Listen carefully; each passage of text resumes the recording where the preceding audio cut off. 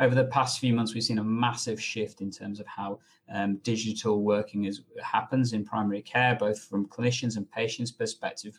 Obviously, a lot of this is down to COVID, and actually many people are wanting to know how this can work more effectively. And with that comes video consultation has been obviously the key thing that many people have had their attention on. But then there's this whole concept of patients recording consultations and how this may work, and particularly with the anxieties of more clinicians using digital methods, how might this work and things. So the BMA released a document quite recently. So this was the patients recording consultations document. So 9th of July it came out. There have been similar sort of kind of things over the past few years, and other companies have provided this kind of information. So the indemnity companies clearly have been providing lots of information about this as well. But effectively, this was one produced by the BMA to help guide patients and clinicians to understand the aspects of patients recording consultations. The first thing I would like to say is that patients have the absolute right to record their consultations. And this can have some real benefits. We've often seen this in primary care, and that's the first thing that the document actually talks about. It talks about the benefits. So in terms of helping patients to understand and remember the consultations they've had, particularly, as it mentions about language barriers, and you can understand this for patients that have particularly partial understanding of English, being able to replay their consultation back either to themselves or to family members to help explain various aspects can be a really powerful tool and improve things like compliance with medications, attendance at tests, engagement with referrals, and just general healthy living and things. It can help to provide a copy of the documentation with patients so that they can understand things better in the longer run, and also give them time to process those kind of information. And I think overall it's generally a positive thing. The question always comes about this is whether or not patients can record a consultation without the doctor's consent, because what you would hope is that patients normally ask for the consent to do so. And I think the thing that surprises many clinicians is that technically patients do not need a doctor's consent to record the consultation. Now, this may sound surprising, and to many, this actually feels like an affront to their human rights, actually, to do so. But because this is a record of the consultation, for that reason, it is considered that patients can do this. Now, clearly, many clinicians would feel that that's a break in their trust, and I think that is something that needs to be recognised, that if a patient wanted to record a clinician without their consent and not informing them that they're doing so, that there is definitely an element of how much trust is within that communication, that consultation that's happening. But as it states, on the document, that actually patients do not need consent of the clinician to do a recording. When it comes to third parties, so other people being involved, there is that element of also understanding what is happening. So, for example, this is people recording, I guess, things like the waiting area, insidiously recording other people's consultations. That can and has unfortunately happened, so that's something to be aware of. But I guess other people, when we're doing video consultations in particular, recording on their devices and stuff, there is that element of being cautious. And that's one of the reasons that why when you do things like telephone and video consultations, particularly the patient's obviously not in a controlled environment like the practice, that you are doing those simple steps like ID checks and privacy checks and checking who else is also around at the time, because this is clearly relevant in this situation. If a patient was to ask to record a consultation, well, generally speaking, I think that's a fine thing. It's nice to know that they've wanted to do that. I would argue from a clinical perspective that you should, to a degree, always act as if you are being recorded. How much of an issue genuinely is that? I would never say something to a patient I wouldn't want repeated back to me. I think that's a sensible place to be practicing medicine from, and actually has benefits in terms of defending me as well, in terms of if the patient was to make something like a vexatious complaint and stuff. And I think there are benefits to that. I know there is definitely some legal aspects of recording consultations, particularly things like telephone and video consultations, that have to be recognised, and particularly when that comes to things like subject access requests, etc., can become more complicated because, for example, under GDPR, patients are allowed access to all information that is held about them, and that includes recordings of consultations. Now, there is the challenge that could we maintain a recording of everything all the time? That's a logistical challenge that many companies, I don't think, are built to face, and particularly for video aspects, is going to be a real challenge, because the size of the data transfer that's going to come with that will be so significant that realistically practices do not have the ability to store that. So many places will have things like, we keep the recordings for 21 days or something similar like that, a time frame for which they do have the ability to keep those recordings. This has clearly been more relevant in recent times for general practice because of the new RCA assessment done by the RCGP, because that is a recorded video consultation or telephone consultation that's then used as part of the assessment for the trainees, and they may need to be kept for a longer period of time whilst that trainee is undergoing their assessment period.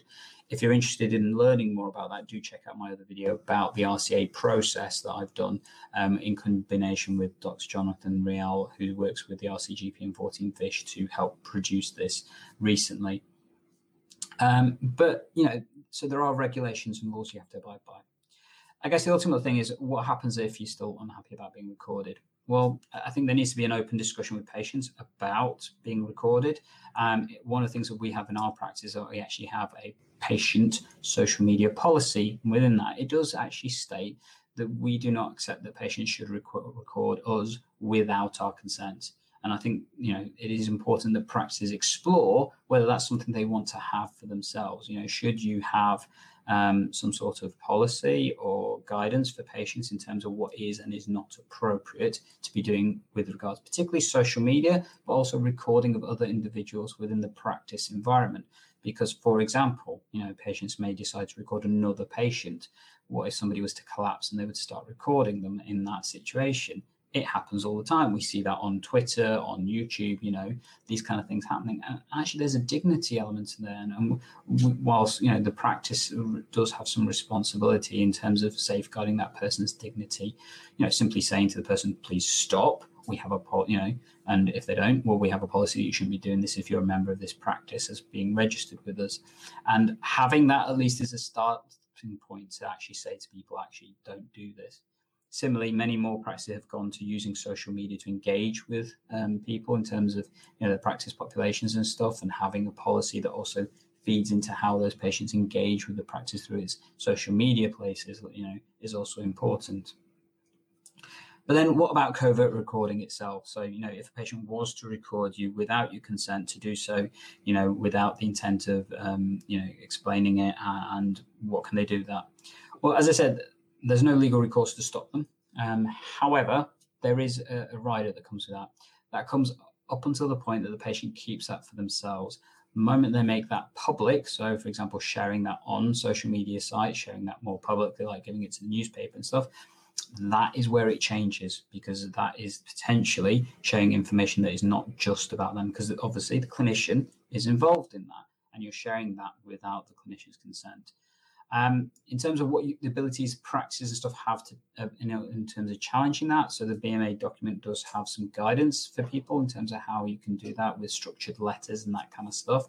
So, if you did want to, where are we? A little bit, here we are, template letter, I've already expanded, so you can have a look at that. I'll leave that up there for a second.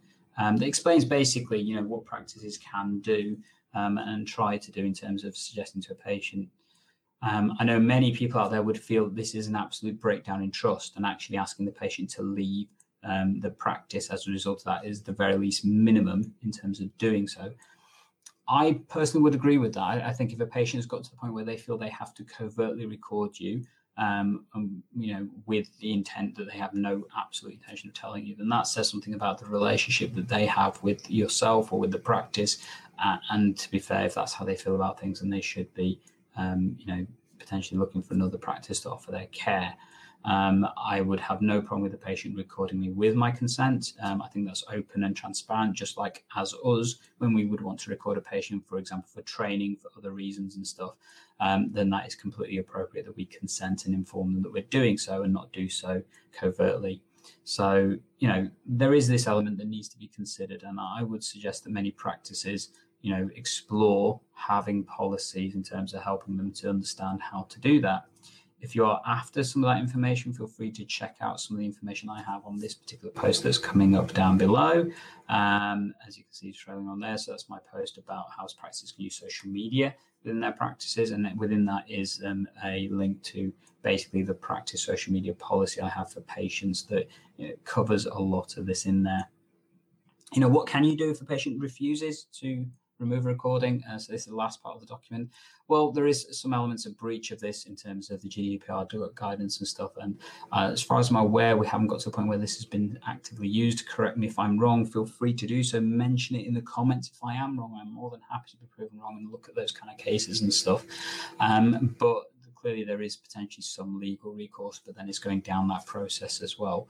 I would clearly see that as a breach of the patient-doctor relationship. And at that point, yes, again, the patient may need to consider finding themselves another practice to be having their care from, because I cannot see how any patient would feel that that is an appropriate way to continue to engage with the practice. But what do you guys think? I mean, this is an emotive area sometimes. It is a challenge, I think, for many practices in terms of navigating the newer world of technology than what it can do. And actually, so many things are recorded that we don't even realize sometimes. It's so easy to do now with the prevalence of, mobile phone devices and stuff being everywhere. It is so easy to record either, a telephone consultation with somebody, a video consultation, you put your screen share, it records on and stuff. That can be a way of doing that. As I said, I personally don't have an issue with being recorded. I think it can be really positive, and often have suggested to patients, why don't you record this part so you can share this with your relatives, with your friends. You may need to keep this. Sending patients obviously copies of their documents has been a real value when they've needed to be admitted or going to further secondary care-based appointments and stuff and things. But it is a challenge, and I know it's one that really is emotive to people at times. I think hopefully this has been a useful episode in terms of sharing with people about the concept of recording consultations. A couple of mentions in terms of what's coming up for the GP Learning over the next few weeks. We've got loads of things planned for you. So on Friday, we've got a System 1 Facebook users group online conference, which you are all more than welcome to join us. And we still have some tickets available. If you're interested in that, do check out the link down below that again has the link to that.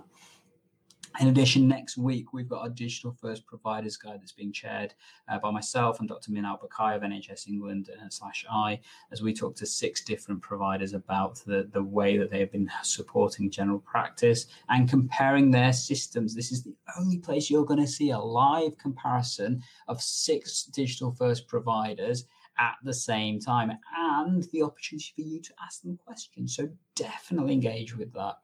And then later in the week, got a few other presentations and stuff going live, and as well as some work we're going with MLM in terms of how we can support locums and digital working and that kind of stuff as well. So loads and loads of content coming up. As a result of some of this, I'm afraid that the digital primary care releases on Thursdays are going to be a little more sporadic, in terms of the next couple of weeks, just because we've got so much content coming out in other routes. As a result of that what I'm doing normally we do on a Thursday, I'm not going to be doing. But then we will be back to normal publishing as usual. If you haven't checked out, do check out our episode on Saturday we just did with Andy in terms of appointments in general practice. Definitely something that's been interesting and emotive for many people to talk about and hear about and things. So that episode on our YouTube channel, definitely worthwhile and stuff, and feel free to check that out as well. And I guess, as always, your GP Learning is here to help save you and your patients time by enhancing your primary care and learning. And we'll catch you in the next episode.